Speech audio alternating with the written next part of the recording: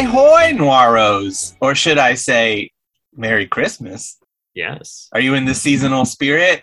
Almost. Okay. Not exactly there yet.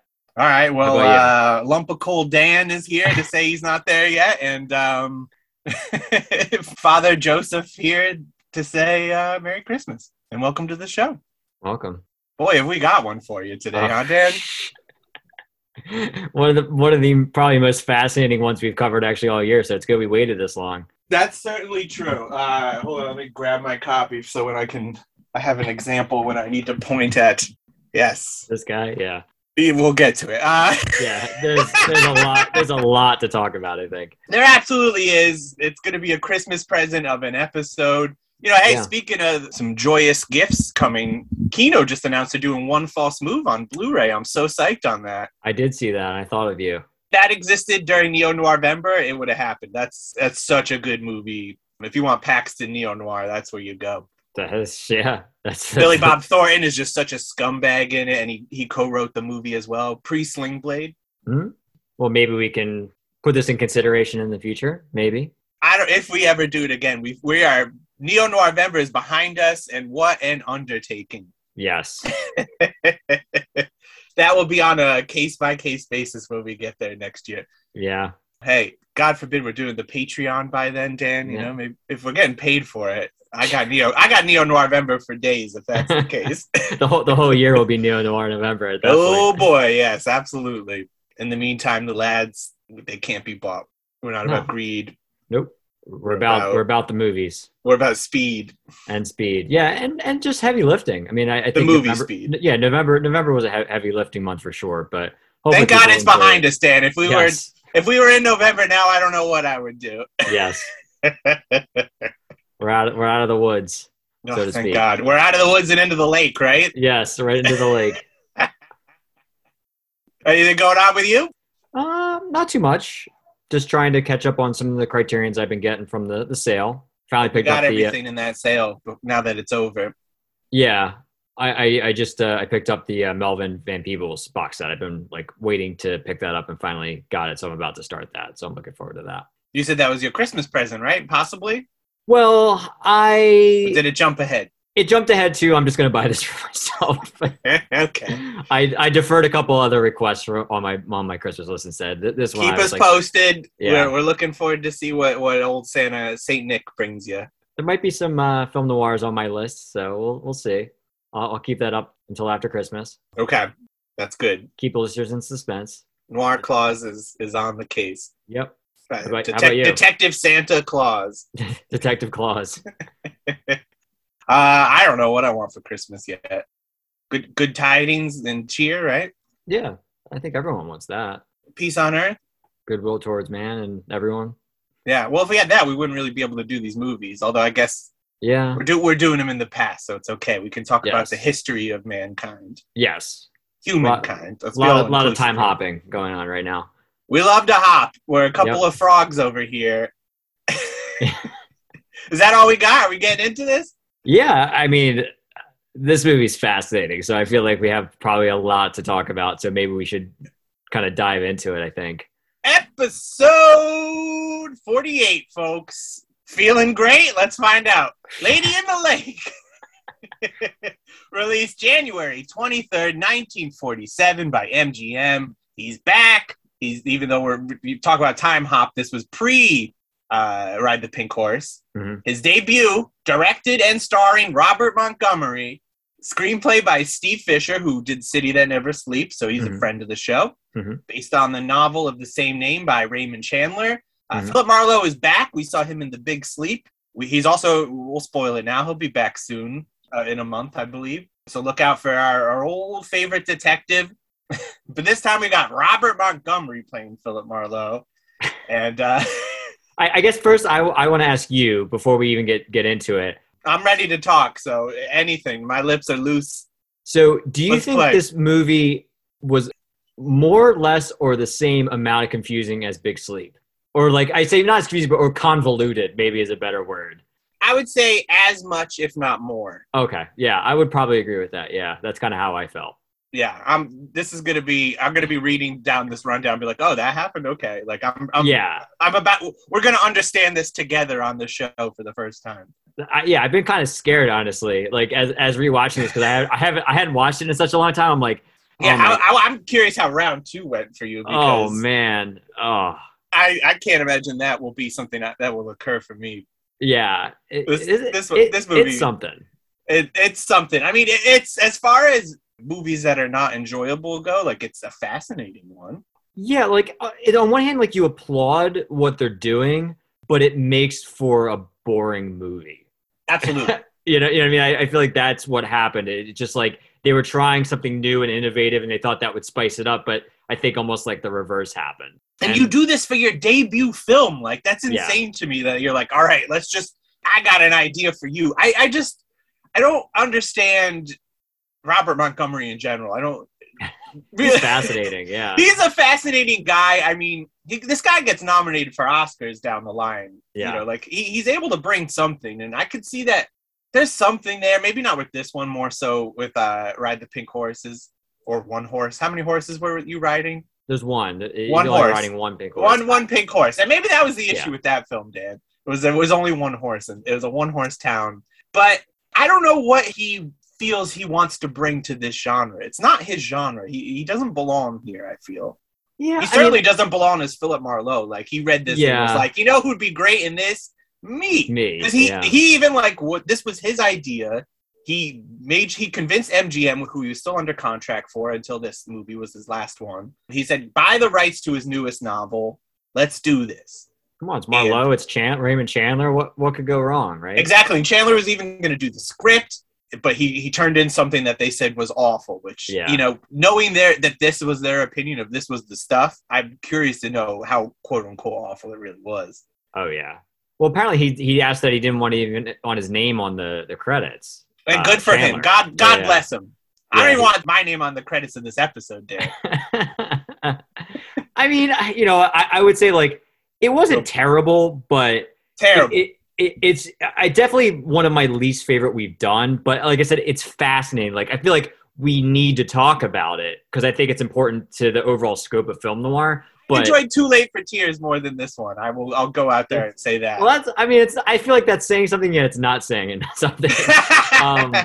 But yeah, says something about me. Yeah, I would say. I will admit, take it as you will. I will admit, this is maybe one or two times where I've actually fallen asleep. Oh, Dan, this was a 2-day affair for me as well. You know, I came into this kind of psyched too. Like, conceptually, I love the idea of it, and of course, we're going to compare it to Dark Passage, where it was so successful. Yeah. And so, like, I was curious, but it just wears off so quickly, any kind of enjoyment you have on it. One of my notes was that it felt like I was playing a 90s computer game. Yes, exactly. Like you're playing, like, Duke Nukem or something like that, you know? And there's no music. Like, everything is just stacked against this. Like, just the concept of it, the fact that it's Robert Montgomery, both behind the camera and as Philip Marlowe. Oh, boy. And just, there's no music. There's, like, a weird, like, vocal kind of music that comes in every now and then, which, when it's going, is pretty interesting. I will concede that much. But overall, it's just such a very, very interesting choice. And it's also coming off of doing Storm Fear, where Cornel Wilde, who's another actor-director, I mean, it's just fascinating because he's not the strongest actor, but he does it in such an enjoyable way, at least. And he's a great director. I mean, we've established that. So it's just interesting to have that contrast. And it's like, oh, here's a guy who just doesn't really seem to get it in my eyes. Like, there's just something lacking in Robert Montgomery's direction. Yeah, and you know, conceptually, you're thinking, like, okay, like, you're taking elements of, like, Dark Passage, like you said, and then even, like, Big Sleep, because it's Chandler, so you're kind of putting those two together, like, okay, maybe this could be a cool thing, but it doesn't really pan out. And I think that's just kind of the bummer, because, I mean, I want this to succeed. Are there little things I like about it? Yeah, we'll get into it. But, yeah, I feel like in general, it's definitely, like, a weak movie, like, for sure. Yeah. Like, there's just, it really takes the life out of any of the noirness of that could potentially get into this movie where it'd be, like, cool. Like, I feel like it really kind of sucks out the energy out of the movie in a way.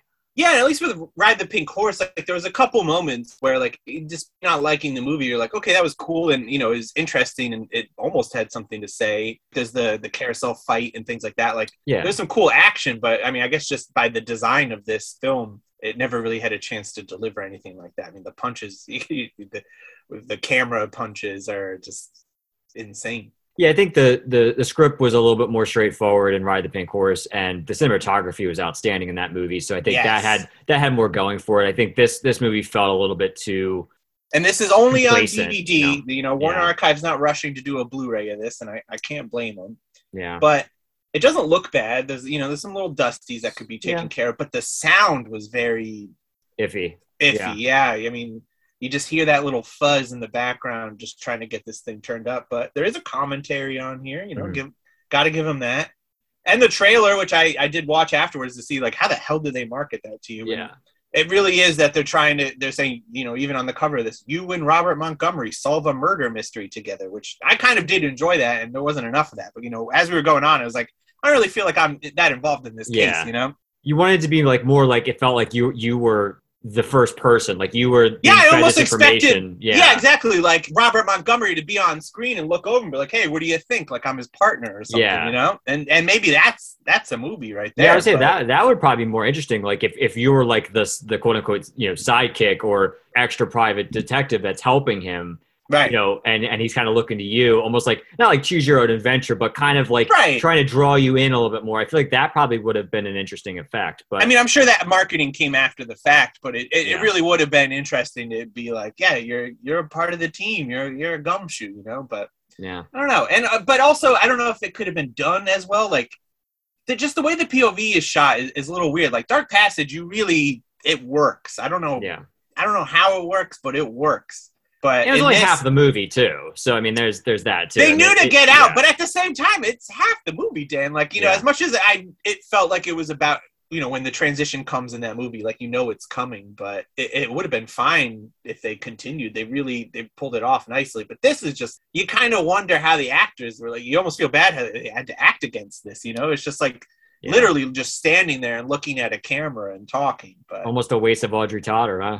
I know. Well, Audrey Totter actually, she said for her in an interview that it actually was easy for her to do this because she worked a little on radio. Right. But I feel like, I don't want to say it's like a misuse, but I feel like I like her and I liked her in this movie, but I feel like you could have gotten even more out of her if it was more. God bless Audrey Totter in this movie because I would have fallen asleep so much quicker than I did last night. She's great in it, as great as she can be. But yeah, so we start. Let's get through this thing, Dan. Well, first I would say real quick about the beginning. Oh boy. I do really like when it starts right off the bat with all the it's got the Christmas music, and then you got the Christmas kind of the cards, and then the last card goes, and then you see the gun, and that's cool. Like I think cool. I like that touch. That's like okay. You're going from like this nice, sweet, like Christmas thing to now you're seeing the gun. All right, now you're in it. So that's a good start. But from where it goes there, but I wonder how much even credit to give to Robert Montgomery for something like that. Yeah, that could be I'm not an editor's job. Credit. No. But it is cool. I agree with you. But yes, I just don't want to give him a bigger head than he probably already has at this point. Whoever made the title cards, we'll give them the credit. Shout out to them. Good title cards. Because that was not, it probably was an MGM person because Ride the Pink Horse didn't have anything spectacular. Mm. Like, that wasn't like the classic Montgomery touch. Like, oh, you got to see his title cards. Yeah. Like he's Hitchcock or something. But yeah, we open, he's going to be Philip Marlowe in this one. And he's just telling us all about this day that he became involved in the old Lady in the Lake murder case. And I'm going to also say right now, you hear Lady in the Lake, you're like, ooh, we are going to see a lake. I am so excited for that. We're never going to the lake. Classic Raymond Chandler right there. Well, talking about stuff that you're just not seeing, or there actually is the lake, and that was one of his issues with it was that they took out those scenes where they go to the lake. Chandler wanted us at the lake, and I agree with him. We should have went there, but instead we're just going to hear this story where Philip Marlowe, he's like, you know what? I'm not getting paid enough to be a detective, so it's time to become a writer. I'm going to be a writer, and I'm going to submit a short crime story to Kingsby Publications. Mm-hmm. And we're there. And I believe this is where there's the receptionist. Is that correct? So he gets the letter to come in to talk to them. So he thinks it's under the auspice of selling his book. And then yes, then the first thing is he walks in, he sees that secretary. Okay, the secretary. I was weirdly just like on a Robert Mitchum rabbit hole. Yes, I know exactly what you're about to say. And this had just come together without even me doing research for this episode. But yes, Leela Leeds, she's the one who got busted on the marijuana charge with Robert Mitchum. That was a fun fact. I believe this was before that because, yeah, she did not enjoy as much success as he did after that. Well, I was going to say their careers, went opposite directions after his kind of, boomed, and hers, she went on a really downward spiral after that. I mean, she's playing the receptionist in Lady in the Lake. Her career was only going so well at this point. I do love this. It comes up right after this when he's in there, he's talking to Audrey Totter, and then she walks in and the camera's kind of following Leela around and like checking her out as she's walking out. That's when I was still having fun with it because it was like, oh, okay, they're really going to use perspective as part, it seemed like he was really trying, but that just went out the window so quickly. Yeah. And there's some real like weird edits and jumps and see him in the mirror. Yeah, you see him in the mirror. He loves that mirror. Damn, we gotta get through this fucking slog this episode. Yeah, I tell you. Turns out he's called into there from Adrian from set. Mm-hmm. They're talking about maybe we're publishing this story, but actually we need his detective skills. We're saying, hey, I need you to find Crystal Kingsby. It's the wife of Darius Kingsby. This is the guy who's the magazine's publisher. They're estranged. We need to figure out where he is. So she also says that you can't really trust her. She's a liar and she's been cheating on him, and that Kingsby wants a divorce. But Marlowe, he's like, I feel like I'm onto something here. It seems like you're trying to break up this marriage so that you can marry him yourself. Mm-hmm. Marlowe, he's like, he's attracted to her, as of course he would be. So he says, you know what? You got the goods. I'm going to go ahead and work for you. I'm going to continue being a detective and not an author at this moment. But hey, maybe it'll lead to something too, These are the right people to be in with and to be doing favors for. Right. So we know that Crystal was last seen with Chris Lavery, and he starts to begin his investigation. He goes to Lavery's home in Bay City. Lavery invites him inside. He answers all of his questions, and then he knocks him unconscious. This is where you get your first camera punch. Which I thought was funny. I enjoyed this at least. The first one was the best one, I think. It's very unsurprising. Yeah, it's very, very. Very surprising. Right. That it kind of comes out of the blue at you. And out of the blue, he's unconscious, and he wakes up hours after in a jail cell. Mm-hmm.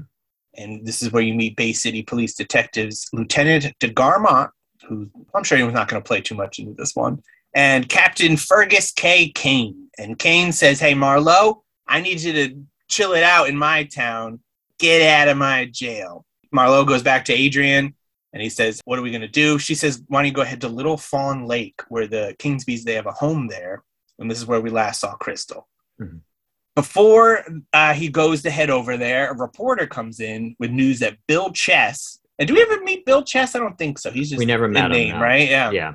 He doesn't get a fun little credit like the other person does. We'll get to that. Yeah. But yeah, he was the caretaker at the Kingsbys, and he was arrested for the murder of his wife, Muriel, and they found her body in the lake. This is the lady in the lake. Mm-hmm. No lake, though. Once again, guys, we're not...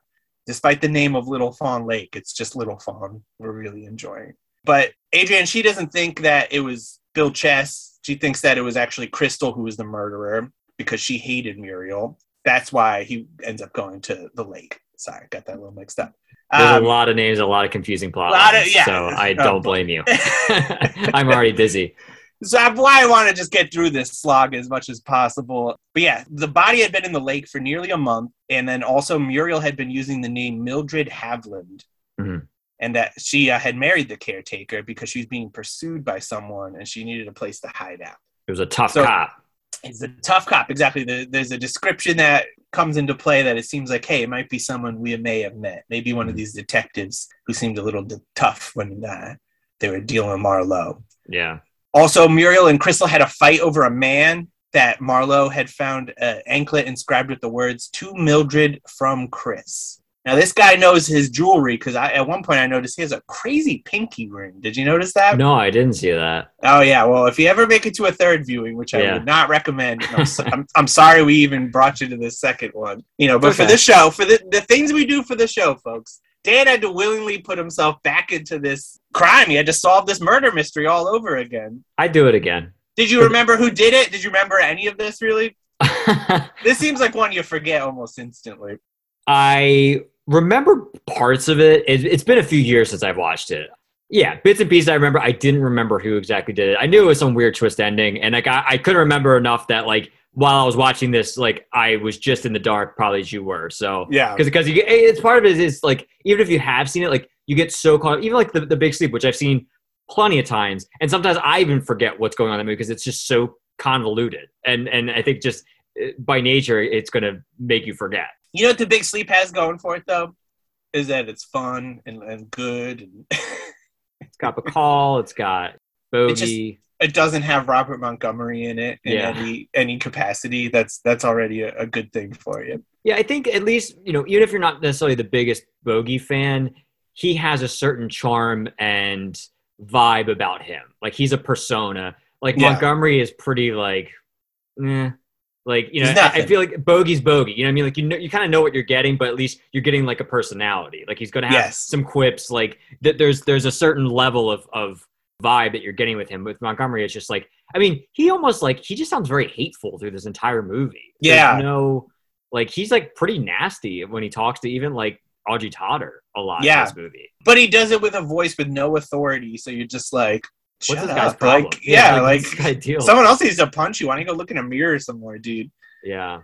He just seems like someone you get stuck to talking at a party, and you're just like, dude, why am I talking about? And he's like, I have this great idea for a first-person movie, and you're just like, fine. All right, whatever. And anyways, how's the cheese? Anyways, the cheese of this movie we're gonna get through is so he thinks that Lavery is tied to the disappearance of both Muriel and Crystal. So Marlowe heads back to Lavery's house, and he finds the door unlocked. There's a woman in there. She's holding a pistol, and this turns out to be Mrs. Fallbrook, who is Lavery's landlady. And she says, he's not in the house. I found this gun, and here you go. Good luck. You seem like a private detective. You could handle this. Well, he says that he lies. He says he's an insurance That's guy, right? Yeah. So she doesn't know that you're an insurance investigator. Yeah, he's trying to get he's trying to that's your investigative vibe. Yeah, for the car or something like that, something along those lines.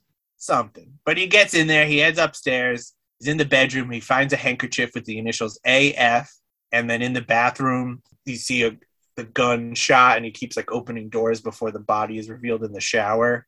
This whole sequence I liked. I was just gonna say the bullet holes where you're kind of following along as he's following along. You're like, oh crap! Like what is? Yeah, the 2 seconds that this movie felt like a film noir was great. I mean, there were a couple moments, but I mean, this was probably the most. I would say you're barely in the shadows in this thing at all. You know, you're at parties and publishing houses and it's just Christmas trees. Right. I mean, and the Christmas stuff was fine. I didn't even have a problem with that. I mean, it didn't really, it wasn't that necessary, but that's fine. So now he thinks that it's either Adrienne or Kingsby that are responsible for Lavery's murder. So he goes to that Christmas party I was just alluding to at Kingsby's office, and he shows Adrienne the gun, but she seems pretty surprised over Lavery's death. And so Marlowe brings up Kingsby. He talks to Kingsby, who comes in, and he's like, this is what's been going on. And he seems shocked by everything too, and that Adrienne has been trying to sabotage his marriage. And he's like, you know what? If you think anything was going on here, you need to get that out of your head. I love my wife. Yeah. No good. And so she's like, hey, I was after Kingsby's money at first, but I didn't murder anybody for it. I have nothing to do with Lavery. And then she fires him. This is the line I liked in this movie enough to write down. She says, and as for you, you're off the case. There isn't any case anymore. Now kindly haul yourself out of here and send me a bill for your failure. I never want to see you again. Yeah. That's a good line. That's a good line. I had to stop it and write that. But yeah, immediately, Kingsby's like, hey, I know you just got fired, but hey, I'll hire you. Go find Crystal. And also make sure I'm not getting charged for murder. I don't want anything to do with that. So Marlowe heads back to Bay City and to return the gun to Lavery's. And he finds the police, Kane and DeGarmont there. And when he's alone with DeGarmont, he's like, hey, I think you might have known Muriel. I've heard some descriptions about people like you, and I think you could fit the bill. I think she was hiding from you. Garmont doesn't like that, so we get in a fight because, of course, we're involved with this fight. You know, I was just trying to stay out of it, but here we go. Or the camera gets in a fight with him. I would love to see the behind the scenes of this movie, or some pictures. Sure it's interesting. Yeah, at the very least, I just don't know how you start this and then aren't just like, this was a fucking mistake. Like, how do I get out of this? You know, how do I moment where it's like this? You see the arm kind of come into the right side of the view to like get something. Yeah, even just to edit this would just be like, yeah, fuck you, dude. It's you know, it's 1947 or 1946 when we're putting this thing together. Yeah, chill. Yeah, I would definitely. I mean, I would probably be more interested to read like a behind the scenes book about this movie maybe than watching it. Like just to see like people on set talking about like the experience, you know. You know, and as much as it's like this movie sucks, like I have to say, go watch it. Like at least start it. Like I said, it's fascinating. Attention. Yeah, like it's interesting to watch, but like as far as like from a technical standpoint, and like I said, in the canon of film noir, it's such an anomaly, I think. But so for that sake, watch it. But it's like not great, like the plot wise. Like I mean, it's very confusing. But it's fascinating. Yes, for a time, but then you're like, oh my god, this movie is almost 2 hours long. Yeah, that's insane. On top of that, and wasn't Ride the Pink Horse was over 2 hours long, I believe. That was a long one. I don't think so. Was it that Did long? It just feel like it? I think you just, because this movie is 105 minutes, so it's about 15 minutes short. Ride the Pink Horse, it was 101 minutes, so 4 minutes less. Well, uh-oh. Somehow felt longer. They all feel long with Robert Montgomery. You could tell, you could see why he only got to direct a couple more movies after those two. Eventually they're like, you know, you're okay enough actors. Stop directing. This is not for you. So yeah, they have the cop DeGarma and Marlowe have a little scuffle, and the police try to have him charged with Lavery's murder. And this is where he's able to like get out, because like the captain or whatever is like, it's Christmas, you know, like he feels bad for him. Is that when they let him out? Yeah, he kind of just lets him go. Yeah. Which, hey, you know, there was no way that one was going to stick anyways. After this, he goes and gets some information from a newspaper editor. This is when he's like leaving the building, and he like goes up, and there's like that guy laying across his table, like on the phone, just talking to someone. Yeah, that was really weird. So interesting. It was very weird. I don't know who would just lay on top of a desk like that. It did not seem comfortable. And he had so many phones. He had one for Marlowe to use. So yeah, he calls up a newspaper editor. Then he's able to kind of find out a little more information about everything. Muriel was a nurse. She was mixed up in a murder with Florence Elmore, who was the wife of a doctor that Muriel had worked for in Bay City. I guess, again, I am reading this. I'm not an expert. It's very crazy to just read something and you'd be like, oh, okay. Yeah. I guess that's what was happening at that point. So he questions Florence's frightened parents. They're not really wanting to talk. They were intimidated because a policeman was involved with everything. It's probably going to be our old friend DeGarmont, Lieutenant DeGarmont. Now he's starting to suspect that it was Crystal and not Muriel whose body was in the lake, and that Muriel is the murderer. And DeGarmont is covering up for her. But before we're able to look any further into that, Marlowe gets attacked again, and he passes out. But before he passes out, he's able to phone Adrienne for help and wakes up in her apartment, clothesless. This poor doorman apparently had to take this guy's clothes off and put him into bed and drag him up and everything. What's the tip on that, Dan, you think? I don't know. Probably a lot. I bet some doormen have seen some crazy shit in their day with some of these people, huh? There's a documentary. Keep it interesting, yeah. Doorman doc. That's a free idea for you. That is a good idea. I'd watch that. Yeah, let us watch it. That's all we ask. Please let us watch it. So he wakes up. He's chilling in bed. It's, I believe, Christmas Eve at this point. We're officially there. And Adrienne, she's like, hey, I've fallen in love with you.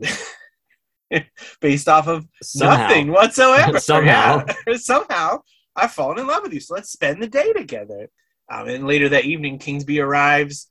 He's looking for Marlowe, and he's like, hey, I got a telegram from Crystal. She says she's in Bay City and in need of money. Also, we should have said something in the beginning about the Mexican divorce telegram. Yeah, there was a telegram that Adrienne had in her apartment that said it was coming from like El Paso originally. Yeah, I think they're sent through there, but like they said, oh, that could have been a forgery, which very well could have been. Probably, yeah, in Yeah. retrospect. But yes, I mean, that was especially with this one, because obviously what we find out, yeah. Marlowe. He thinks it's a trap, that this new telegram, and he's like, you know what? I'll go deliver this money that she needs to her myself. So he goes and heads over, and he leaves a trail of rice behind for the police to follow. From the box of rice that's open on the next to the stove. Naturally, of course. We all had the same idea, Dan. Yeah. So Breadcrumbs, rice, same thing. Just any kind of trail that's pretty obvious of like, what is this? Why is it? I feel like that would be tough to see. Yeah. For the amount that he took with him. Right. No, it was not well thought out, but it seems to work, as we'll get into. He finds mystery woman, and this mystery woman is the one who's been trying to collect the money. And it's the same one who had introduced herself to him as Mrs. Fallbrook. And now he's realizing that, hey, here's your convoluted twist. Mrs. Fallbrook is actually Muriel, and that she had killed Crystal and Lavery to cover up the murder of Florence. Yes. They don't reveal her face for a minute, and then they do. That was fun. I like that. When she doesn't look at him and just keeps walking down the street. Yeah. Like she didn't even acknowledge that it was him. That was some good POV. Yeah. That was one other moment that was cool. We're back in the shadows. It was nighttime. Yeah. But Garma, he shows up. He followed the trail of rice. He was able to do it. And he's like, man, I kicked away your rice too, Yeah, I got rid of fuck all you, that. dude. You suck. No one's following you or your rice. Although it turns out, no, they totally do. Garma, he'd been covering up for Muriel. He's in love with her. Yeah. She's just using him, basically. Like she's using everybody else, pretty much. So he didn't like that. So he shoots her. He had this whole frame job in mind, too. And also, when I watched the trailer, they totally spoiled that. Him shooting her. Yeah. Glad I watched that after the fact. Mm-hmm. So shoots her, and when he's about to kill him, Kane comes in and kills him. He's like, yep, we love that trail of rice. Keep doing that. That's how we solve crimes in this city. So more rice, more power to you. We solved the case. We got a happy ending with Adrienne. The end. Everybody's free from this movie. Well, and it might be in your facts, but they actually hated the ending, Robert Montgomery and Audrey Charter, because they tacked that on at the end. Oh, I didn't know that. No. Yeah, so they tacked that on at the end. I think from what I read, it was because they actually delayed this a little bit after Christmas because they wanted to wasn't family friendly enough. Mm-hmm. So they kind of delayed it to January, and then they tacked that on at the end so to have like a nice kind of ending to it to round it out for some reason. But yeah, it because it felt really weird. It felt really weird to me. It did, but it was par for the course too. Yeah. You know. Yeah, I mean it's not surprising, but still felt weird. Maybe that's what happens when you bring the movie in 19 days ahead of schedule. That's not a red flag to you, bro. Like take those 19 days. Like you don't need to be that good. Well, the movie rushes just like the production. This was his last MGM film after his contract, which he had been under since 1929. Wow. So that's that's a long contract, almost 20 years. And weirdly, the film was a success for them, despite everyone not really enjoying the movie and thinking that the technique was a failure. Yeah. It made almost $600,000, which in 2016 terms was about $6.5 million. That's pretty good. Not too many fun facts about this one or anybody. Some we've covered and some decided at the time, a little bit the desire. But at one point, Lloyd Nolan, who played Lieutenant DeGarma, he was almost blinded when glass splinters from a bullet shell that smashed a window had hit him in the face. Yeah, at the end of the movie. Imagine going blind for this movie. That would suck. Of all movies. And they called the first-person camera technique subjective camera, and it had been used in the first few minutes of Dr. Jekyll and Mr. Hyde in 1931. Mm-hmm. Have you seen that one? I have not, but I would be interested because I've been on a big pre-code kick, so I feel like that would be something up my alley for sure. It's such an interesting story too. Like, I would love to see it around that time, and also knowing that it has a few minutes of POV sounds great. That's mostly all you need. Yeah, I'm curious to see how far you could push it. I think maybe Dark Passage was that. Maybe they were like it's like the up to the limit of like what's I think so. I think for modern audiences you might need to shave off like 10 minutes of that, but I think that is the goal here. Do you know any other POV movies, Dan? It's a good question. Was it Hardcore Henry? Was that one? Yeah. You ever be a few years back? I remember the title. I mean, yeah, I never saw Yeah. it, but it was like I remember it was another like POV. I will say one thing I like about this because this is a DVD on demand. I always like how these look, like not the back, obviously. I don't like the blue, but the covers always look so nice and Yeah, the cover looks just great takes on up it. everything. Like I just, Yeah. I don't know, something about those DVD writables or whatever Yeah. made on demands. They look good. Yeah, and I love the cover. I like the starkness with the red. Like, it looks cool. I Yeah, like how it kind looks. had me a little excited too. I mean, I love the tagline. It looks Yeah. cool. I mean, they got Robert Montgomery looking tough, which we all know he isn't. So, I mean, it succeeded in that. Yeah, there's so much that you want to work about this, but it just unfortunately does not. Yeah, but like we said, I mean, I think it's worth at least a watch once to experience it. Like, I feel like if you're into film noir, like, as I'm assuming by this point now that we're 48 weeks in, I hope that you've taken away that you enjoy it. I feel like it's interesting enough to watch, but yeah, it's not. Dan, if you listen to one episode of this, I hope you're into film noir. There's no other reason to listen to this podcast. Like, we're fine, but I know, yeah, come on. yeah, no, but yeah, at least watch it once. I think that's fine. One time, that's all I plan on it, but you guys want to borrow my copy, that's more than all right. Final fact, the actress who is credited as playing Crystal Kingsby, Elaine Mort, is actually non-existent. It's an inside joke. It's a homonym for the French Elle est morte, meaning she is dead. Mm-hmm. That's a good time. It's stuff like that where you're like, that's so cool. But how come the movie isn't as cool as that fun fact? Well, I think I was also thinking about when you mentioned earlier about how we don't see the lake. He talks about going to the lake, but he's like, I'm not going to film it. I'm just going to talk about it. Because he does go to, I mean, Robert Montgomery's character, he does go to the lake, and then they film it after he comes back. Yeah, and talks like, about boy, it. It sure was a great lake. Yeah, great to be there. I just don't want to shoot it.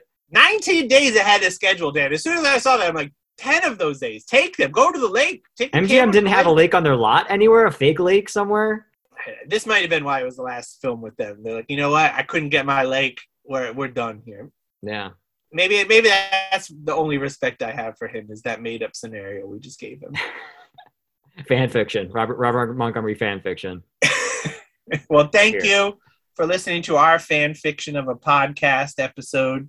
This one was a breeze by, but you earned it after sitting through that movie, that experiment. Yes. But next week we got episode 49. Oh God, Dan! Oh God! Looking at this title, this is terrifying. It's 1955's A Bullet for Joey. Yeah.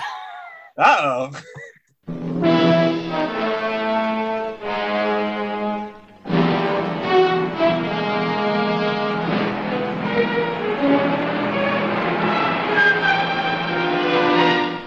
What is it, Constable? This. Get out. Both of you.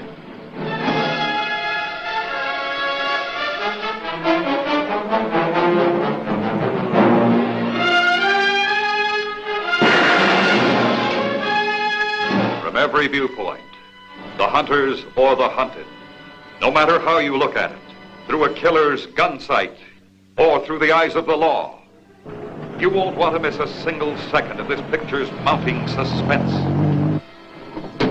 Come on, let's go. Keep looking. Audrey Totter has plenty to offer, too, as a girl who kisses and tells more than she should. He's teaching me to play chess. And what are you teaching him?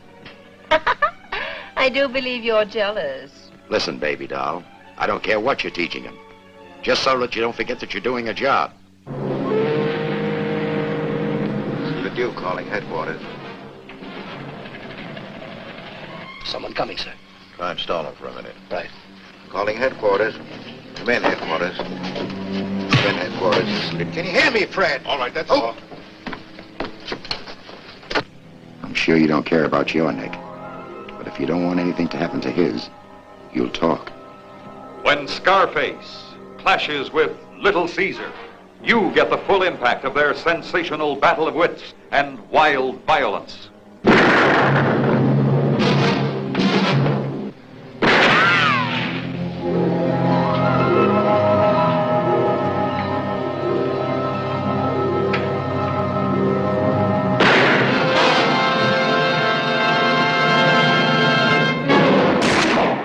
Might have to be worried about this one. Are you trying to send a message here? Hey, I think you picked this one, so can't pin that one on me. Fair enough. Well, we're bringing back our old friend, our friend that we don't see nearly enough around these parts. I will say 2022, we're bringing the Edward G. Robinson. Oh, but yeah. we're going to start with this one first. I've never seen it, but you have, right? Because you have this. No, I haven't. I have Okay. it. I own it, but I've never watched it. I've been holding off. I don't, we'll see. Maybe we might be giving you two old boys in a row, but come on, we just gave you Neo Noir Denver. We can coast a little. Yeah. And I thought we you got- meant me. I thought you meant me personally. Like you you didn't want me to be punished by this, but you're talking about the royal I don't. collective way. Okay. Dan, I'm never knowingly trying to punish you. Thank you. I don't think you are. I think in this instance of Lady in the Lake, you knew the score, but it had to be done. It had to be. Yeah. It kept coming up on the show naturally, just even when, of course, it came up during Dark Passage and The Pink Horse. You just hear about it. You naturally become curious. In this instance, I forgive you. Forgiveness all around, please. We just got over Thanksgiving. We're thankful for each other. And now we're in Christmas. We're in the Christmas spirit where we gift you these episodes, don't we? Yeah. We're still putting them out for free. Yep. Every now and then we get a little bow, and that bow might be a bullet for me. We'll see. Thank you for listening. Feel free to send us your POV, the real out of the podcast at gmail.com, out of the podcast Instagram, out of the cast Twitter, and feel free to subscribe, Spotify, Apple Podcasts, review if you can. If you see a reviewable spot, rate us. Yeah. I believe that's all the stuff that can Any be comments? Yeah, comment. done. Yeah. Say hi. Smash on that button, right? That like button. That like button. Smash that like button. Should we go on? Are we worthy of YouTube? Should we put this on YouTube? Getting some mixed media. I don't know. Maybe we could do something interesting. Who knows? I guess we could figure out some sort of maybe YouTube episode because I feel like if we did a YouTube, you'd want to see us, like this part that we see. No one wants to see me. No one wants to see me. Well, yeah, no, believe me, I don't want to be seen either, so I'm fine with just putting up like a thumbnail. But is that enough Yeah. for YouTube, or is it like I could just be listening to this anywhere else? I don't know. So why don't you guys tell us? Yeah. Maybe we could put some moving images. Maybe we could just have the GIF somehow of the video of the magician from City That Never Sleeps, of him just pulling the. If we just loop that, Just loop that, yeah. We could just find one loop per episode. I also want to go on record. I say GIF, so this is where the lads are divided. Oh yeah. What did I say? Did I say GIF? You said GIF. You want me to Okay. edit it? Yeah, because I feel like I normally say GIF, but maybe just because I was shocked. I was thinking ahead too far and I didn't. Fair enough. And we all slip, and we're all allowed a GIF every now and then. Yeah. A gaff or a GIF. And next week, a bullet for Joey. But in the meantime, friends, folks, Christmas, holiday, Noiros. Noiros, raise your sparkling apple cider and say, here's the crime. Here's the crime. Ding.